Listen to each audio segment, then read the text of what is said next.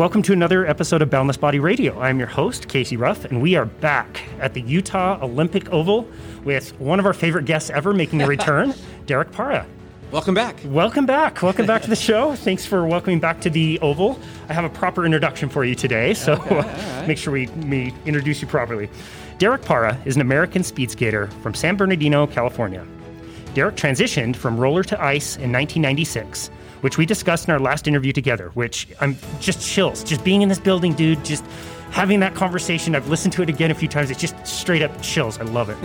In 2002, Derek won 2 medals in the Salt Lake City Olympics, winning gold in the 1500 and shocking the world with a silver in the 5000. He is the author of the book, Reflections in the Ice, which he wrote in 2003. Today, he works at the very facility where he won gold at the Utah Olympic Oval, where he is a sport program director. Derek, welcome back. Oh, thank you for having me back. So the guy at the front desk who let me in, he said, we were talking about how great of a dude you were and all the things you did while you were skating. He talked about a picture that exists where you have your hands in your skates and you're doing a handstand on ice on skates. Is this true? I think it's a tall tale. I don't ever remember putting my hands in skates and doing a handstand while skating. He claims to have photographic evidence. I'd love to see that. Maybe it's someone who looks like me, a doppelganger maybe, but it's not me. The only notable picture I know of right now is that one that's out on the banner. That one's been passed around. It's online, but no, I'm not one who take pictures for things like that. I wouldn't go crazy and do things like that. I'm not on social media. I don't post, hey, look at me, I'm doing this or that. So I definitely wouldn't have a picture like that around me. Well, the Boundless Body investigation team is on the case. We are looking for the picture when we find it. Let me know if you find it. Yeah. We will definitely let you know. I will rip it up. So last time we were here, we got to have a conversation with you about your life and your experience, how much adversity you had to overcome to make it to the Olympics, to compete in the Olympics and actually win 2 medals, including gold medal here on your home ice. And it was such an enthralling story that we didn't get to the part about the diet, nutrition, training. And so today I wanted to talk to you a little bit about how that looked back when you were training, what's changed, how the skaters train today versus then. So tell us a little bit about what kind of training you would need to do to compete at that level in speed skating as a sport. Well, that's a great question. I mean, if you look at, it's been almost 20 years, right? And we were back around the early 2000s, we're training in philosophies of the years prior, decades prior, of what we know about sports.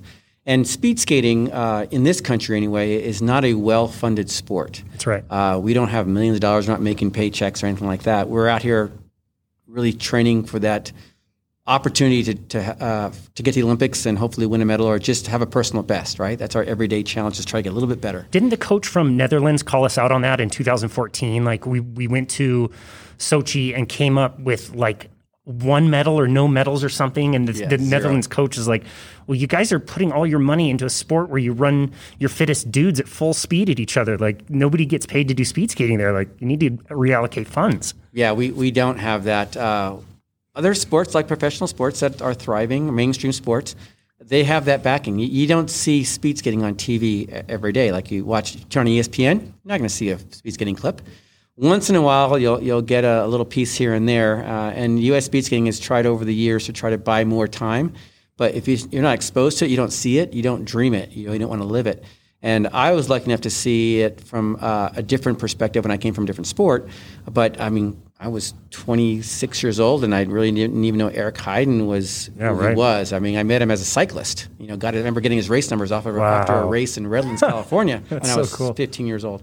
But because of that, there's not a lot of financial support. The U.S. Olympic and Paralympic Committee provides some support to their annual budget, but that's mostly for, whether it's staffing or the organization itself, and a little bit of support funding. And athletes get their own funding from the USOPC based off of their performance at the world level. So everything that's done in the buildings here or in the weight room next door is all kind of self-funded sports science from U.S. speed skating. So back when we were leading into 2002, we didn't have a lot of funds. We had some. The Olympics were in the U.S. We got a little bit more funding from the Olympic committees, but we didn't have the state-of-the-art technology like they did in Holland. Just for a very short story, in Holland, on this rink, on our rink, we have a 40-meter oval. It's just, you can see if you're, or you can't see on the radio here, but there's this very low ceiling. We've got some rinks, lights, things like that. In Holland, they have a little halo bar that goes right over the track where you skate. And on that halo bar is a timing system that has a laser light that points down at the ice. It's been there for about 18 years. Wow. And you can program what speed you want that light to travel on the track. So I'm out there and there's no one for me to skate with. I can go over to a pad or my coach and they can type in 28.0 lap. And all of a sudden, and the color is designated to me, you'll see a color going around on the ice, and all I got to do is get behind it and follow it, and that will take me to my 28-second lap, and I can pace myself. Cool. Wow. We don't have that here, right? This has been around for years. We have transponders now that we use for timing, which is an RIFD tag that you put on you've probably seen your marathon runners, they wear them on their numbers, and it gives you your time as you come across the line or your splits. We use that now for racing, but back when I was skating, the Dutch were using that for timing and training. So they have a chip that they give their skater. They have all the time. They're monitored, and every lap they do, their heart rate, everything is taken down in a chart so they can monitor the athlete to see how they're training.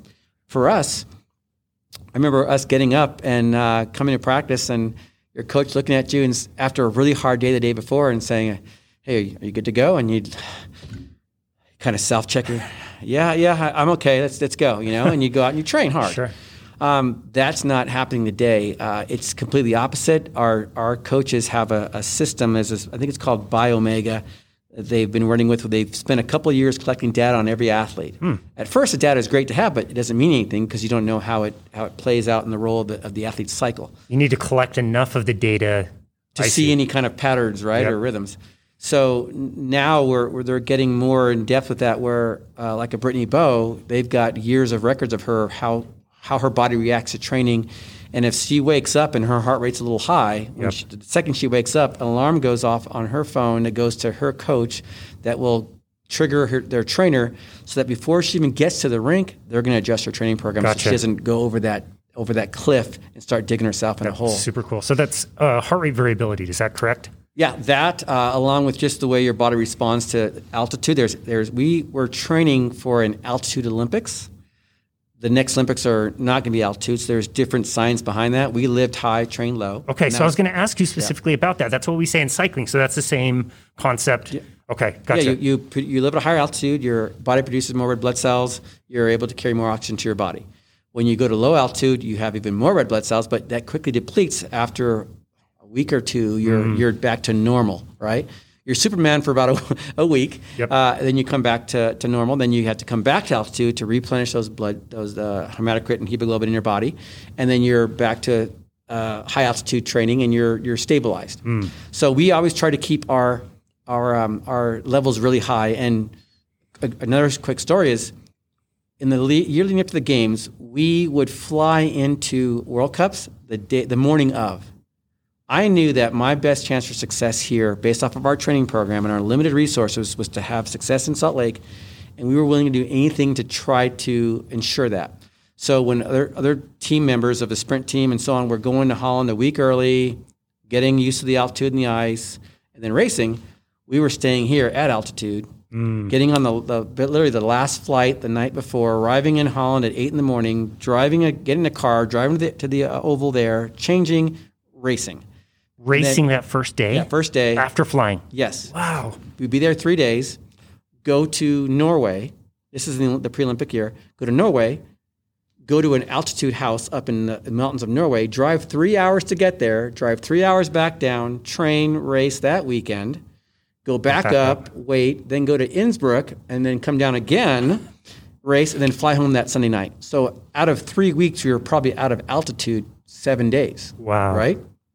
Come back to Utah, and you can resume training in a quicker timetable because you're not having to recover from travel and build up your red blood cells again. You're there a little bit faster, and you're trying to do that. And there were a few skaters that saw that we were doing that. And I remember after I won, one of my competitors said, people thought Derek was crazy and his team was crazy, but it worked out for him. Wow. We took a chance. So that's what we're doing now. We actually at one point we were training with oxygen tanks on our back. I remember CO2 that. I remember canisters. that. Yeah. We didn't know it was an explosive device basically on our back, but we were trying to go deeper, physically go deeper into a workout, and we couldn't do that with the limited oxygen here at sea level, at altitude.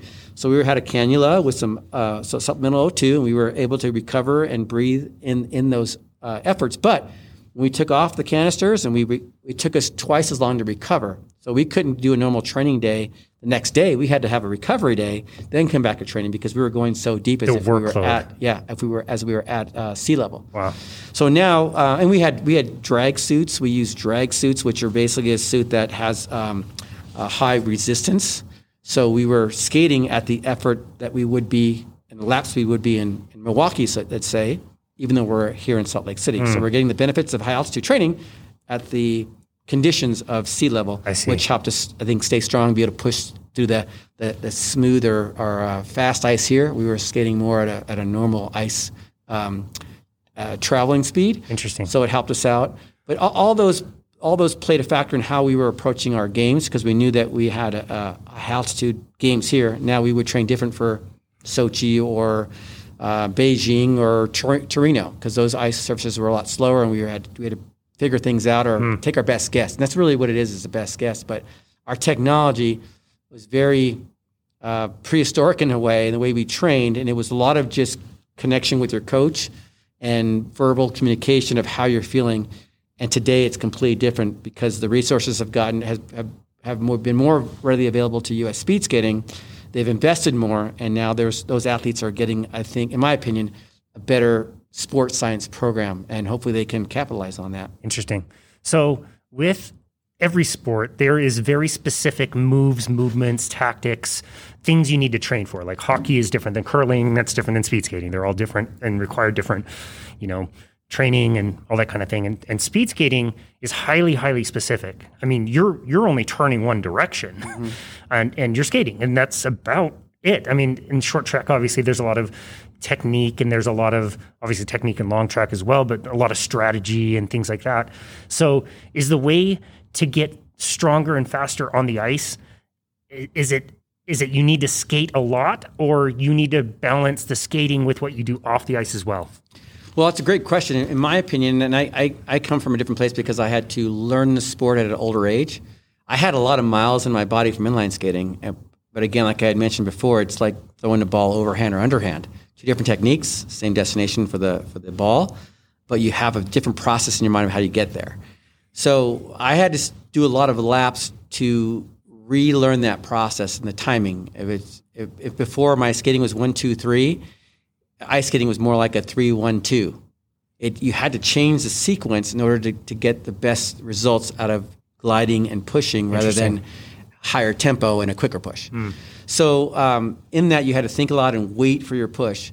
So my training program would be different than someone who's been an ice skater their whole life as far as the drills on the ice. Biking, weight room, that kind of thing was somewhat similar.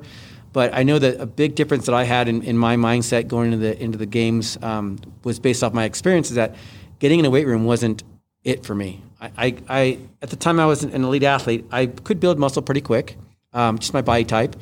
And when I got to the sport, they put me in a weight room, and I gained like 20 pounds of muscle. I went from 126 to 150. It was just hulking little midget, out there. But I couldn't skate any faster. It wasn't until I took it upon myself to talk with my coach, take the weight room completely out of the picture. I got a 40-pound weight vest and started doing very specific dryland jumps. And you know what dryland is? Yeah. It's imitations of skating. With a 40-pound weight vest on for hours and hours, and jumps and lateral jumps and one-leg jumps and forward jumps and you name it, combination of jumps, all to instill that strength in that position so that I could have more success on the ice. Because what was happening is I was fine, but when my legs got tired, I was done. I had no ability to fight through that pain and stay technically sound to continue my lap speed.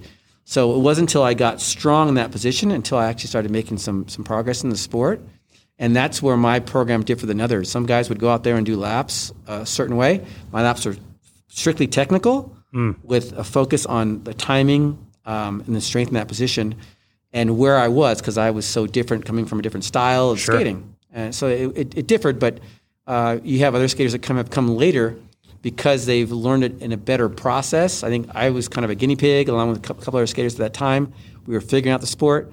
Once we figured it out, we could teach it easier to inline athletes crossing over and accelerate that process within a year and a half, 2 years, rather than 6 years like it took me. Interesting. Well, you were a pretty good guinea pig. got some hardware to show for it. So you mentioned cycling, and cycling is such a great sport to combine with skating. And I think of cycling as more of like the cardiovascular versus the weight training. How do they balance those two things? Well, we use cycling mostly in the spring, summer, a little in the fall for training purposes like aerobic fitness, right? Endurance, strength and endurance. And then as we got into the season, those rides are mostly recovery rides. You're sitting on a seat, you're kind of letting the blood flow through your legs and recovering, getting that junk out of your legs. In the weight room, just standard back then, hypertrophy phase, right? Your absolute power, your peak power. You're going through these phases of trying to build your body up to hold that position. The difference is, for me, that in the weight room, you're on 2 feet, you're kind of spread apart, right? Your back is arched, you got the dumbbell on your back, and you're doing these specific movements that are up and down. Skating's not up and down. You're traveling laterally across an axis where you're creating force pushing down, which looks like you're pushing to the side, but you're actually pushing down as your body's traveling to a left or right? And your skate's turning at the same time. So there's a lot of dynamics in there. I didn't feel that the weight room was giving me the benefits I needed to because I wasn't practicing what I needed to do with my body in that strength phase, that push phase, that unbelievable pressure phase that I would have to have. My leg extension. So doing the dry land for me was my alternative weight workout. Gotcha. So that worked better for you. Do you find that with most athletes, or is it different for everybody? I think it's different for everybody. Most, like a Chad Hedrick, who never rode a bike, never went in the weight room. He just skated. The guy was a freak, anaerobic freak. When he got similar situation as me, when I retired and he went to a different coach, his Dutch coach put him in the weight room and had him skating more, riding the bike more, and doing more traditional ice skater drills and techniques. And Chad lost his feeling for skating. Interesting. He at one point was a 10K world record holder and national world champion. Then he was getting lapped by Sven Kramer at a world championship. Wow. I remember him calling me from Europe going like, what am I doing wrong? I go, you got to get back on your skates. And so fortunately, the next year I got hired. I got elevated from my development coach status to the Olympic coach and going into the 2010 year. And the first thing I did is say, we're going back to your basics. What makes you tick? When we do our 100-mile bike rides, you're on skates. You can get in and out of the van at times, do 20 miles here and there, but you want you skating again. I want you to find your rhythm, find your strength, and that tenacity he always had that he had lost by being confined to a box of a traditional speed skater. He wasn't Chad anymore. Gotcha. So we brought him back, and he had great success that year, and he won some more medals, and it was cool to see. But you have some people that love the weight room. They don't feel like they're productive unless they get in the weight room, and they could go in there 5 days if they want to because they feel strong. It just depends on how you feel. It really just is that highly individual that you have to work with the athlete at their level and do what works best for them. Everybody has a different response, right? Yep. To whatever training load that is. Yep. And if you respond negatively, just like you can respond poorly to altitude, you don't want to live high. If you have a hard time recovering, you're going to live at the same level as this ice rink. Gotcha. If you respond to the altitude training, you're going to live higher and higher until you get to a point where it's not beneficial anymore. And everybody's different. Everybody's physiology is different. Gotcha. Interesting. A few years ago, I was introduced to a concept that says you should use the weight room to get strong and get really strong in the weight room and then leave the weight room and go do your sport. So my old mentality was, okay, you're a hockey player, so let's do hockey type movements in the gym that kind of look like hockey. So maybe we'll swing something that looks like a hockey stick, or maybe you'll jump back and forth and things like that. Yeah. And mimicking kind of that sport. And I think there's some value there, but it's also interesting to note that none of those things are hockey. One thing is hockey, and hockey is hockey. and so if you leverage the weight room to get really strong and then go spend the rest of your time doing your sport, I think when people need to get into the specific sports and adaptations, there's a lot of value to that. So I think it's really interesting that you noted that some people felt really good in the weight room, and other people, they needed to skate a lot. Like you needed to learn that technique, and you can't mimic that. You can throw skates on. Yeah. But it is different, and it is a little bit contradictory at times. So in my case, I don't like the weight room, right? I like to go out on the ice fresh in the morning and skate technically sound as best I could because I could feel everything. I was light. I felt light. I knew my body was fresh. My mind was fresh, and I could feel those things. But I think the cornerstone of my training program that allowed me to have my success was doing dryland. So dryland is like being in the weight room. Yep. You've got 40 pounds, you're doing jumps, you're doing these squat motions and different types of imitations, but you're doing it in the skating motion. Yeah. And to me, what being in the weight room does, and now I like golf. I'm obsessed with golf these days. And there are all these drills you can do with golf. And you can, at my house, I have a chin-up bar that I have in my doorway, and I have a little elastic cord in there. And I pull down on the cord, which is kind of a weight room exercise, I guess. And then I'll go in my garage, and I have this little turf that I bought and a little net, and I'll go and swing and try to feel, because I think when you have resistance training, you incorporate other muscles that you normally wouldn't do when you're skating. So if I go out there and skate, I want to be as efficient as I can. I'm going to set a little higher, right? So I can have a little more blood flow, and I'm going to try to be more rhythmic and have flow. But when I'm in dryland mode, I'm going to put a weight vest on, I'm going to get super deep, and I'm going to use every muscle I can to try to figure out where those pushes and begin and end and be compact as possible. And the belief is that when you take the weight vest off and you go out and skate and you're a little higher, you're a little more fresh, you have a little more power, a little more endurance because you've maximized that effort, and now you're taking a little bit off, you're skating 80%-ish, but you've gained those strengths. And whether it's before you're doing really slow, like in hypertrophy, you're doing these really slow movements, right? Like negatives, negatives going down. Skating's like that when you're doing summer training, you're doing really long laps and you're doing very slow motion skating and you're holding that push, feeling the burn to know what muscles you're using so you can strengthen those muscles. So I think it does make sense, but for me, I think it's how you put it together. For me, weight room and skating didn't work, but dryland worked the best. As a skater, doing the motions and and that mimicking those motions and movements, to me was my weight room workout. It just wasn't in the weight room. It wasn't with a bar. And that helped me succeed. And now in golf, I'm doing similar things and trying to gain more speed more swing speed or club head speed. And looking at different things like the biomechanics. I'm watching a bunch of videos on YouTube about how to be a better golfer. And that's awesome. I'm approaching it like I was a skater now these days. But that's, I think, what we have to do is we have to be a student of the sport, figure out which works for us, and at least understand what's going on so we can better attack that. Yeah, I see. Interesting. I've been lucky enough to go to the Masters twice. I went in 2014 and 2016. It's amazing. It's amazing. In fact, is it really that green? I hear it's greener than you could ever imagine. There's not a blade of grass out of place. It is so beautiful. Wow. It's such an amazing place. But when I went in 2014, I saw somebody like Jason Day, and he was big and like pretty jacked, like he was yoked. And I noticed in 2016 when I went back, he was still really ripped, but he was carrying much less muscle tissue. And same with Rory, a few of those guys. I just noticed like DeChambeau now. Yeah. Guy's a power lifter. Right. And you wonder how they ride that line of like maybe they got a little bit too bulky for their sport and needed to be that kind of long and lean. You still need to be strong, but maybe the body type they went a little bit too far and kind of self-corrected. So it's interesting. You mentioned the weight room and a lot of technology that you use. If I walk into your weight room, what am I going to see that's different than if I just go to any standard gym? Oh, here at the facility, you're going to see some pressure plates, things to measure force and direction of force. That's, again, like I had briefly mentioned, when you're skating, you're riding probably 1.5 to 2 inches of a blade as it's traveling from the rear part of the blade to the front part of the blade and turning. So you're trying to find that balance and pushing as it's turning and you're moving at 30 miles an hour, right? It's incredibly difficult.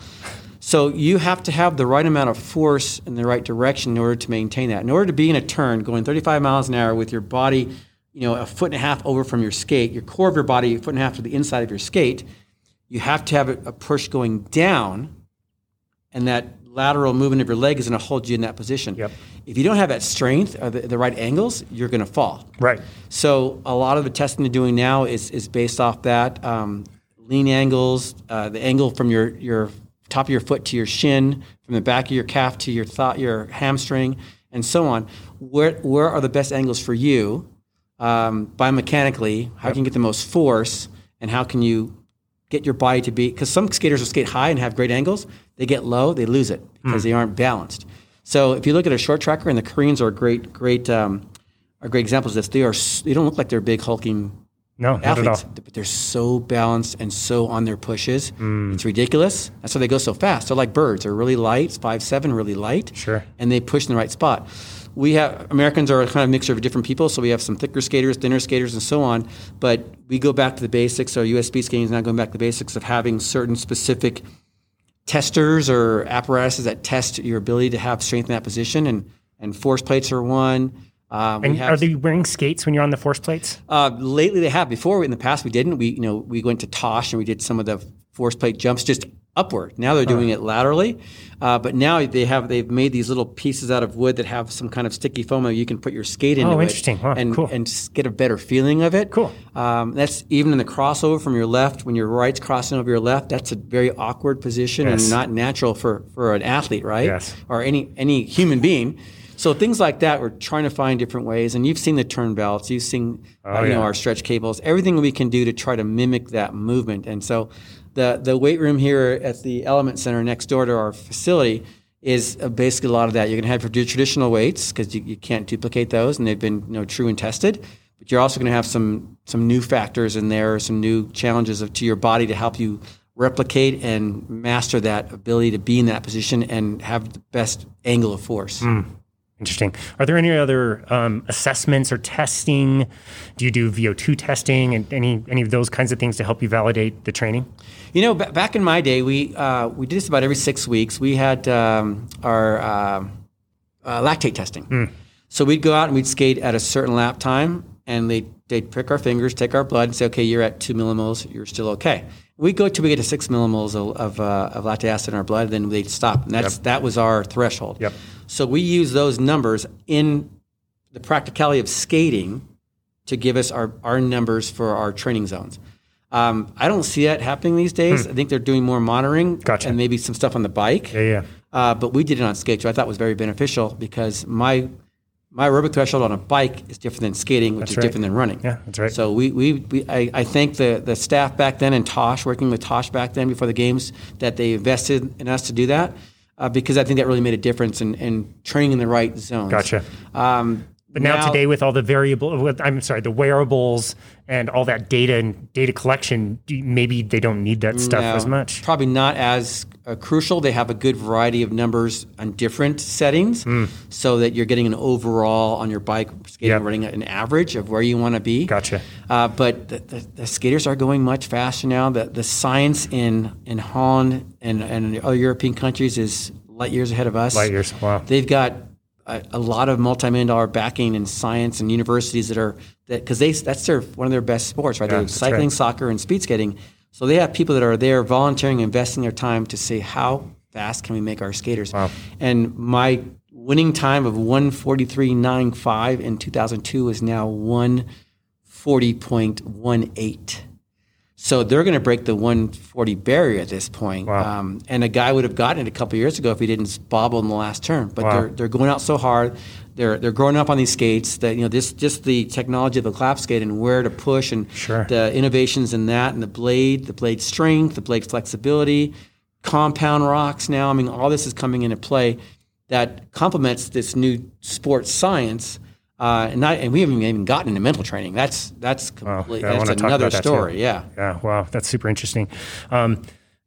What they should be working on in the Netherlands is how to make their fans even louder. That's what they should be spending a lot of time. We talked with Thomas Rongen, who's a Dutch soccer coach, and we talked about the fans at the Oval. Every time there's a World Cup here, there is a section of pure orange, and they are screaming at the top of their lungs. So cool. Love it. They all due respect to them, they know the sport. So they can watch you skate, see your first lap split, and know approximately what your finishing time will be, or they know your personal best. Hey, Derek's 2/10 ahead of his personal best time. And they'll start cheering for you. They respect the athlete. And in Holland, it was the first place I went to where they cheered for you if you had a good performance. It didn't matter if you were Dutch, Japanese, or whatever. Interesting. I remember walking in one time and seeing an American flag and said, "Para." I'm like, no way, I got fans here in Holland. This is cool. And I enjoyed that. I really enjoyed like going up and talking to the fans, where you see the Dutch skaters just go by with their blinders on, because that's every day for them. Yeah, and they don't want to if they get pulled into a crowd, they're stuck there, right? Wow. I was like, hey, high five, and awesome, making friends, and they cheered for you on the ice, which was great. But they know their sports. Wow. And they know awesome. speed skating. Wow, that's so cool. I want to just hit this one last time. We talked a little bit about heart rate variability, and it's a test that you do in the morning. You check your heart rate. You use, most commonly today, like an app. And it's a 2-minute, 3-minute test, and it just measures the gaps in the difference of your heartbeat. And it can tell you whether your sympathetic nervous system is more fired up, so that's your fight or flight, or your parasympathetic, which is more your rest and recovery. And it's all about those differences in each heartbeat. And I was using it back in 2014 when I was speed skating pretty heavily. Mm-hmm. And it was pretty cool because you could see not only inside a week what one training session would do, like the next day you could see it in the numbers that I was like, whoa, you need to recover, don't have a hard workout today. But it was also cool to see it over, I remember one 4-week block of training that I did that was just super hard.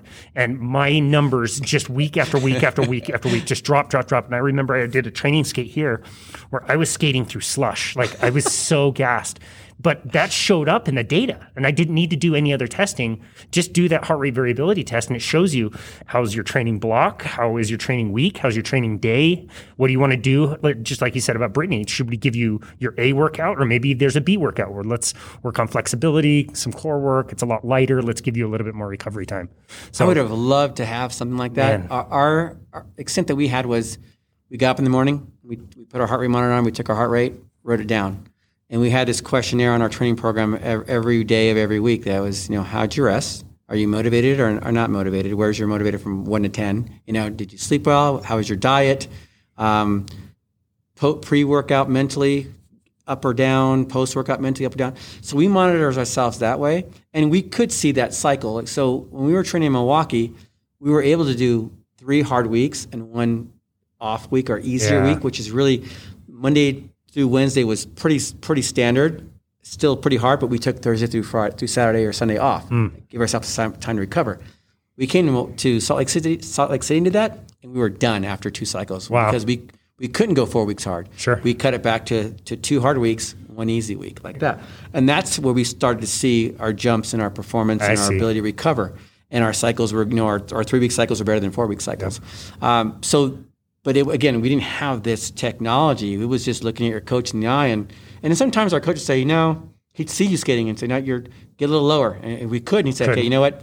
Why don't you get on the bike today? And we'd fight with him like, no, I want to skate. Yeah, sure. The games are in a year and a half. I can't give up that time. Yep. And sometimes he would just say, okay, we're off the ice today. Let's go on a bike ride. Wow. So he helped us because a lot of times as athletes, we're our own worst enemy, right? Sure. We think we've got to go harder and harder. And there's times for that where that really helps, and helps to push you to that limit. And there's times where it'll push you over the limit, and that's where things are dangerous. Sure.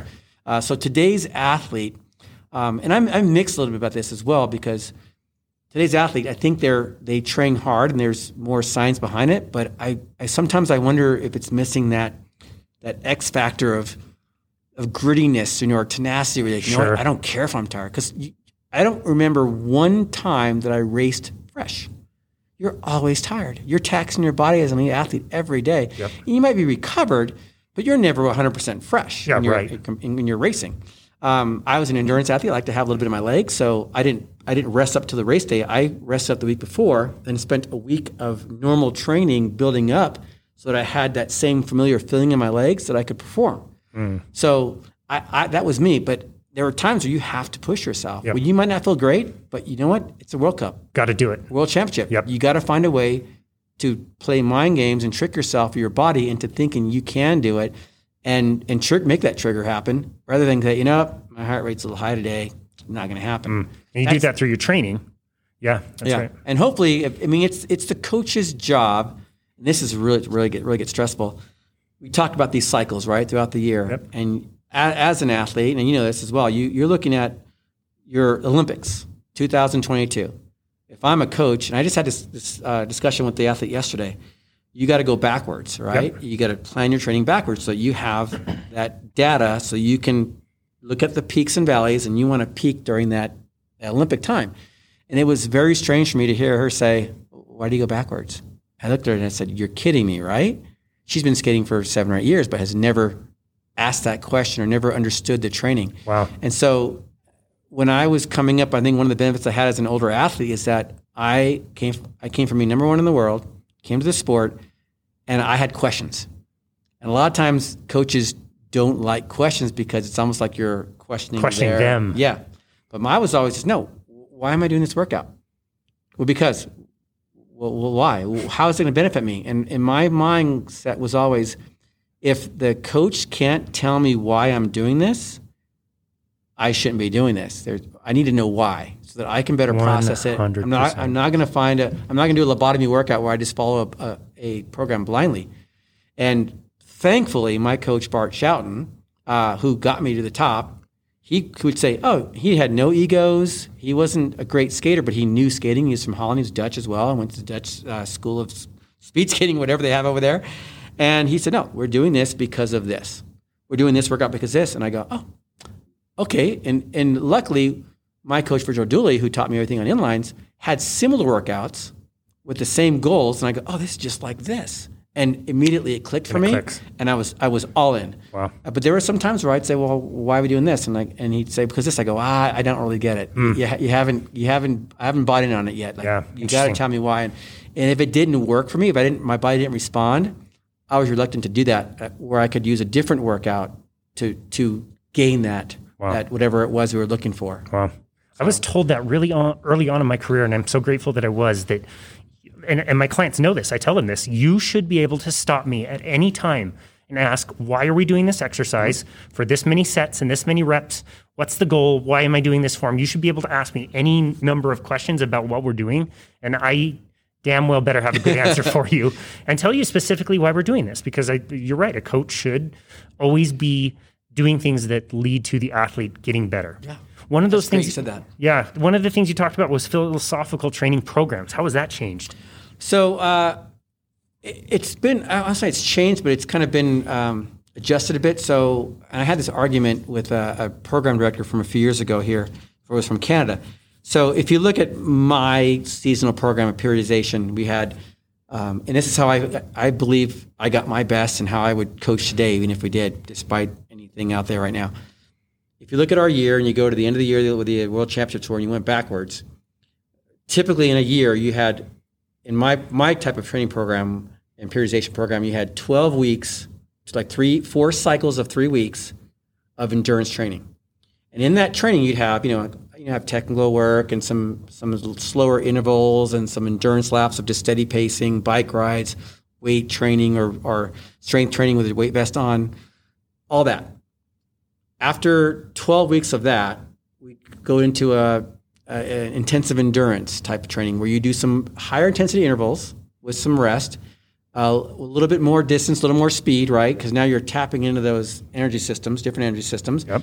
Similar training program because you're monitoring those days. Your laps are going to get a little bit longer and with a little more speed sometimes. Yep. Your tempo laps are going to be at max speed or not there yet. You're getting to touch those systems, so you're getting close to your top speed, but for a very short period of time in intervals.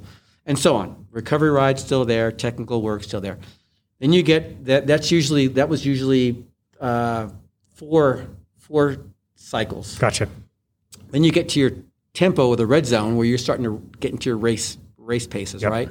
You're going for 2 cycles, 2 to 3 cycles, hopefully 3 if we could get it. Leading into the World Cups, you're touching for 3 weeks or 3 cycles, you're touching your anaerobic zone. Yep. You're racing, right? You're digging deep. And then you start tapering and you start adjusting your program for those weeks of competition where you have a little bit of endurance training, a little bit of interval training, a prep day. Let your body adapt from the training cycle and get used to those faster speeds. Yeah.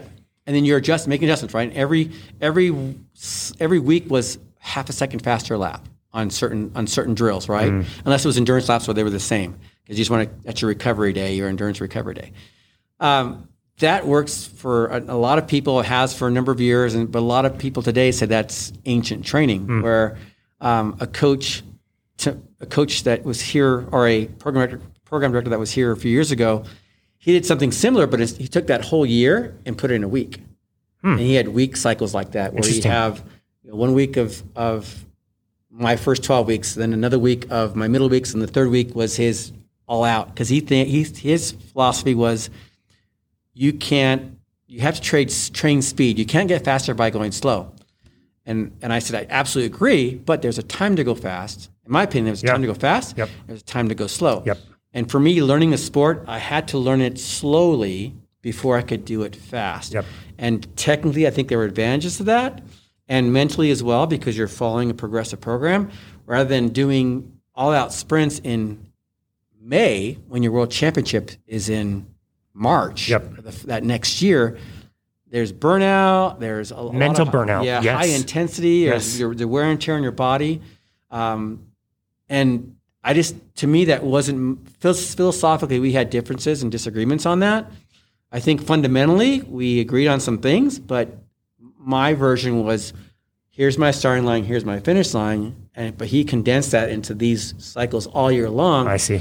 And what I was seeing with some athletes that were in my training programs in the past.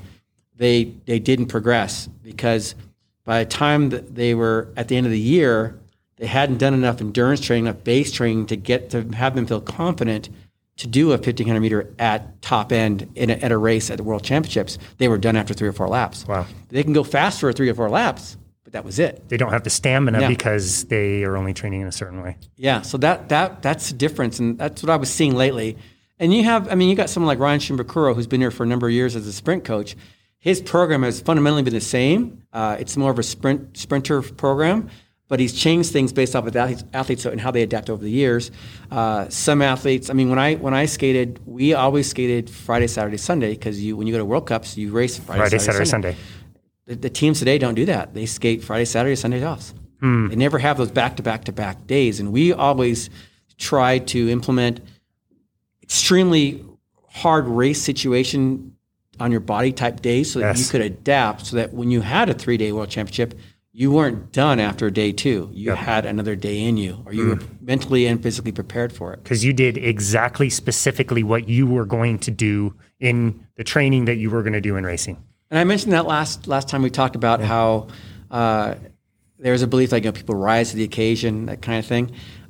Again, that can be true, but I feel like people rise to how they train. Yeah. So when you get to a pressure situation, if you've trained yourself for that moment, if you visualized it, you're mentally tough, you're physically strong, and you anticipate how that will happen, you will achieve success. If you go in there going, oh, hey, I've never been here before, what do I do? Who's that guy? I'm so tired. My first World Championship race, my first Olympic race, the chances of success are diminished and very slim. So you have to be prepared in everything you do in life, right? Not just sports, but everything you do. That's a great point. If you're going to an interview meeting, you need to know your stuff. If you're going to sit down with that HR person and you want a job, you've got to know about the company. You got to know your strengths, know your weaknesses, and how you're going to perform. Yeah. Same thing out here on the starting line. I love that. I think that's great. Lance would always say that racing was the easy part. Like going to the tour and winning was like, it's hard, but it's not as hard as what I was doing 2 months ago, 3 months ago. That sucked. Like that was the hard part. Yeah, that was the whole basis for my dryland program because it lasted about 4 hours. From the time I got here to warm up to the last jump was 4 hours. And we're talking 12 minutes of crossing over, 30 seconds, all the way from one side of the track to the other. One jump was 6 jumps per rep. And I was doing 30 reps. So with the weight vest on. So after 100 meters of jumping, from twice on one leg and over to the other side and twice on that leg and over the other side, nonstop, I remember getting to the end of those 30 reps and either like collapsing to the ground or just putting my hands on my knees and I couldn't move my legs or shaking. That to me was, my stomach's burning. I want to dry heave. That was so hard that every time I got to the line, I knew that no matter what was going to be put in front of me, I was prepared for it. Wow. Because nothing was harder than those workouts. That's so cool. That's so cool. Tell us a little bit about the changes you've seen in nutrition.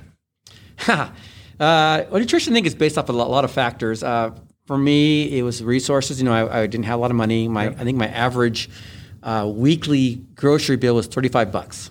That's what I survived on. That's all I could afford to spend. And $5 a day. Basically, here's my, if I can remember correctly, here's my weekly meal every morning I had a bowl of cereal, whether it was Raisin Bran Crunch or Raisin Bran or Honey Nut Cheerios, whatever it was. I didn't eat a lot in the morning. I just had a little bowl of cereal, like a cup of cereal, half a cup of milk type of thing. Wow. That was it. My lunch was always a turkey sandwich with cheese, lettuce, tomato, and sometimes some dressing, sometimes not, maybe mustard or something, nothing really extravagant. A piece of fruit, some juice. I came back with a snack before my next workout, and then I went home at night and I either had pasta, chicken and pasta, rice and chicken, black beans and rice. And at one point I was making sloppy joes because I was told to eat more meat, more red meat or more meat. But that was it. And I would, on Sunday, when my day off, I would cook all my meals, put them in Tupperwares, and I would use those throughout the week. And as part of my recovery day, that was my prep day. I took a bath, I massaged my legs, I worked out on my body, made meals for the week, and then every Saturday I'd go and reshop again for food, and that was it. Today, and when we had diet analysis back then by the people at the nutritionists over at the U.S. Olympic Committee, and even here with Tosh, they were always saying to me anyway, they were saying, "Well, you don't eat bad, but you need to eat more, or you need to eat more variety." And for a while, I tried that, and it didn't work for me. I don't know if it's my stomach's small, or I'm efficient, that I can burn off the calories more efficiently or whatever. But I remember Joey Cheek, who was probably 6'2", 6'4", whatever. He can dunk. I can't. You can't? I can't dunk. I wish I could. I can reach the bottom of the net. I can flick the bottom of the net. But I would eat maybe 2,000 calories maybe a day. Wow. That might be wrong on it, but he was eating like 5,000 calories a day. Yeah, sure. He'd put it in, and I couldn't. When I tried to, we go to training camps at the Olympic Training Center and other places, and they were advising us to eat more and more and more, and to get more vitamins and more nutrients and all that stuff. I couldn't function. I felt like I was just bloated. I couldn't get in the right position because I couldn't roll my hips underneath and round my back off because I had a belly there. I was always full. And so for me, I just grazed. And as a child too, I think I just grazed around. My daughter did the same thing. She grazed around and she ate when she wanted to, and she put things in her mouth and go play. And that's kind of how I was, and that's kind of how I am today too. Do you still eat very few different foods? Yeah, I'm a creature of habit. That's how I am. I don't eat very many different things. No, I eat what works. Yep. When I find that I eat more things or go out more, I gain weight like that. But I'm still eat a bowl of cereal in the morning. I still bring now it's a turkey wrap. I bring a turkey cheese and some lettuce, put it in a tortilla, and that's my turkey wrap for the day. A yogurt that I'll just pop in my mouth. Drink water. Hydration is always important. I used to always have this little mini Sparkletts water jug that I drank all the time. Just make sure I drank the whole thing all day long. But today's nutrition is different. They are getting more support, more information. A lot of the athletes now, there's actually a nutritionist on site here next door for the U.S. Speed Skating team, and they'll come after a hard workout, and there will be meals made for them. Wow. Or they bring them over and say, hey, this is how we make this recovery drink, or this is a quick way to make a recovery meal. Or when you're in Europe, when we're going to Europe or going to Japan or Asia, these are some things you can make if you want to shop for yourself, if you're in a hotel for that period of time.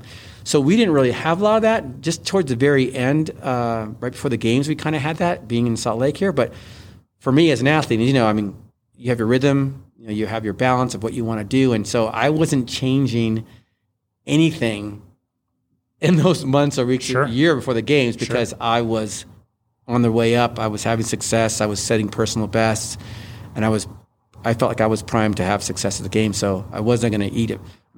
Back then we had a big bowl of pasta the night before was the way to go, right? And then back in the games, and what was it back when it was an older Torres, Dana Torres, who was a swimmer. She was saying that's how I used to train when she was younger. She was this 40-year-old swimmer who was making an Olympic team and winning medals, and now they're telling her to drink shakes and have protein shakes instead of a meal, or chicken instead of pasta. And they used to have big stacks of pancakes to just get calories and calories, right? But that's not the way it is anymore. There's better nutrition, better ways that your body utilizes that energy and stores that energy. And recovery is so important now than it was. I think it was important back then, but we just didn't know about it. Yeah, right. And so the more data we get, the more information's out there, and the more resources you have, I think you can have a better, fitter body and mind as well, as long as you are practicing those and making those part of your routine, and you're becoming a student of that sport and that piece of your sport. Sure. That's super interesting. I think it's interesting that they're not only providing meals, but actually educating about the meals and how to do this when, the nutritionist maybe isn't around and they have to do it themselves. Yeah. Because I could see them just getting whatever meals here, and that's great, and they feel good, and then they go on the road and start eating fast food and don't compete very well. I remember going to Europe, and it was my first World Cup. And here I am in this Olympic sport, right? I came from roller skating, an Olympic sport. And we had a meeting or something like that, and two of the sprinters came in late, and they had gone to McDonald's in Holland. And they got a McMac or whatever it's called over there. And they were eating it. And I looked over going, you guys are kidding me. You're kidding me. You're at a World Cup here. And you're eating McDonald's. You're kidding me. Then my eyes were even opened more when I went to my first Olympics. And when you walk in Olympic Village, you have a cafeteria, right? And in a cafeteria, the Olympic Village has a little bit of like a continental area where you have all the foods of that country or that region, right? If you're in Italy, you're having chicken and pasta and all kinds of different things and salads and things like that you have normally in Europe. Then you have your kind of standard food from Asia, noodles, things like that, stir fry, and you have your sponsored aisle, which is your McDonald's and whoever else fast food sponsoring. You'd be amazed, Casey. I sat there, and I my first games I didn't get to skate, as we mentioned before, and I remember being in the cafeteria there at the Olympic Village in Japan, in Nagano, Japan. And I just sat there watching teams come in, and all these big bobsled guys come in, and skiers and stuff from different, like Latvia and other Soviet Union, whatever, Russia, would come in, bam, straight to the McDonald's line. Oh, yeah. And they were and it's free. So they were coming out with those trays from McDonald's with like 4 Big Macs, 2 apple pies, filet-o-fishes, fries, and they'd go back to their table, and they're just sitting there eating it the whole time. They're at the Olympic Games. They're eating this fast food, right? I can't say crap because I worked there. I was going to say, did you make it for them? I could have. You could have. I could have. And I got to tell you that, what was it called? What's that? McGriddles? Yeah.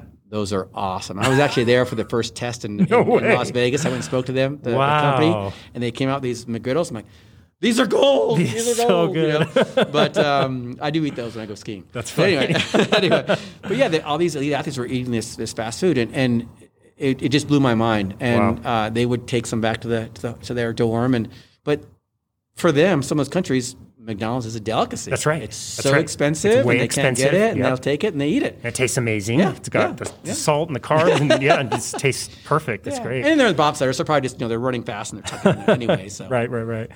Well, this has been just an awesome conversation. I want to be respectful of your time.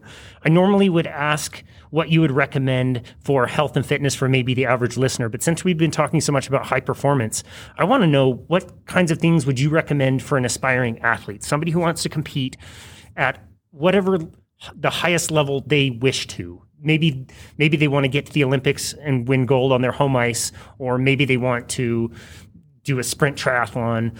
But they want to perform. What things should they be thinking about? Well, I think first and foremost, you got to stay hydrated. I see a lot of athletes that don't drink enough water and stay hydrated, and they have these different issues. They're always feeling hungry because they're not hydrating. And I think that thirst or hunger is a substitute for thirst. It wasn't my career anyway. I mean, I could sip on water and be fine all day and nibble and I'd be great. But if I didn't have any water, I found myself snacking a lot just to get something in my mouth.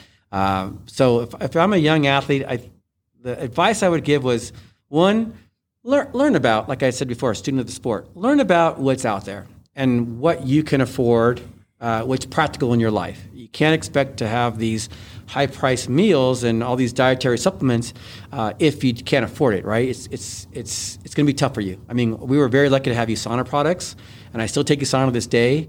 I have a shake every morning. I love their shakes.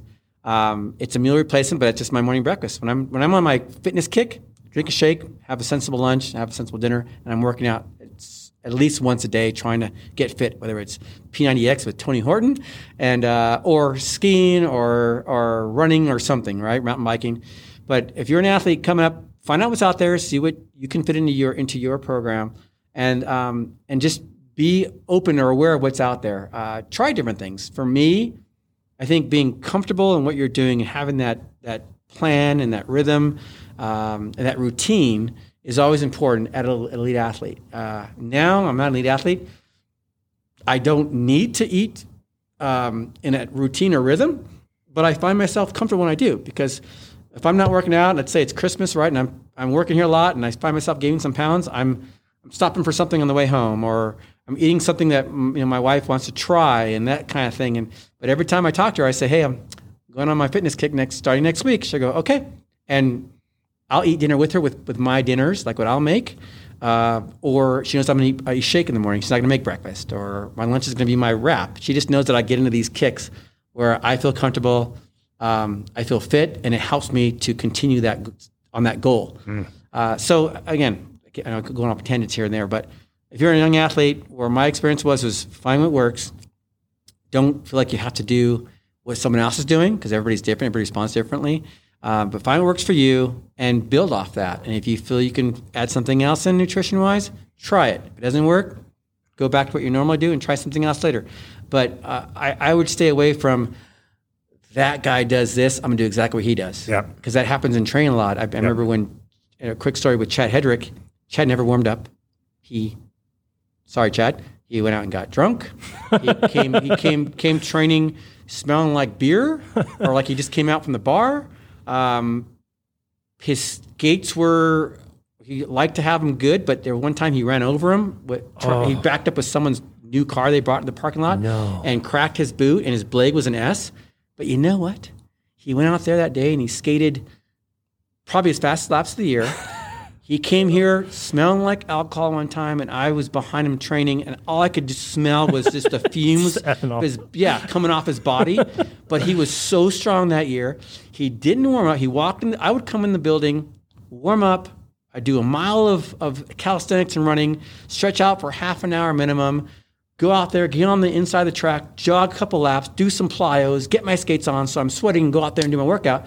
Chad would walk in, touch his toes, put his skin suit on, go out there stone cold, hangover, whatever, and he would skate. That was just that was him. Nuts. I tried it one time. The first laps of a drill, I was out. Like, sorry, I'm out. I got to go warm up. Because I could have hurt myself. Yep. But everybody's different. Later, when Chad got older, he succumbed to my routine. He started warming up more and taking care of his body, because when he was young, he could do whatever he wanted. Sure. I remember eating, 2 Big Macs and a Filet-O-Fish and a hot apple pie at one point and one seating when I was 17, but I could burn it off. Right. Things change. So just be mindful of your body, be a student of the sport, I think, be very aware of yourself. I think self-awareness is important, but just don't be afraid to experiment, but just stay true to yourself and what you think works for you, and monitor your success. Being a student of the sport or anything you do, I think, is so important, because you're not just following a program blindly. You are figuring out why things work and how things connect, and I think it just makes you a better athlete and a better person. That's great. Whatever you do. That's such great advice. Derek, it's just an absolute honor to be here with you, to be back with you in the building where you won gold is so exciting. I can't get enough. You are so willing to share information. Your last podcast that we did with you was incredible, and I think it will help a lot of people, and I think this will help a lot of people too. So thank you very much for spending time with us today. We really appreciate it. Thank you for having me again, and best of luck to you. Happy 2021. Happy 2021. Make it a great year. There's so much to look forward to. The sky's the limit. God bless. I love it. Well, thanks, Derek. And this has been another episode of Boundless Body Radio.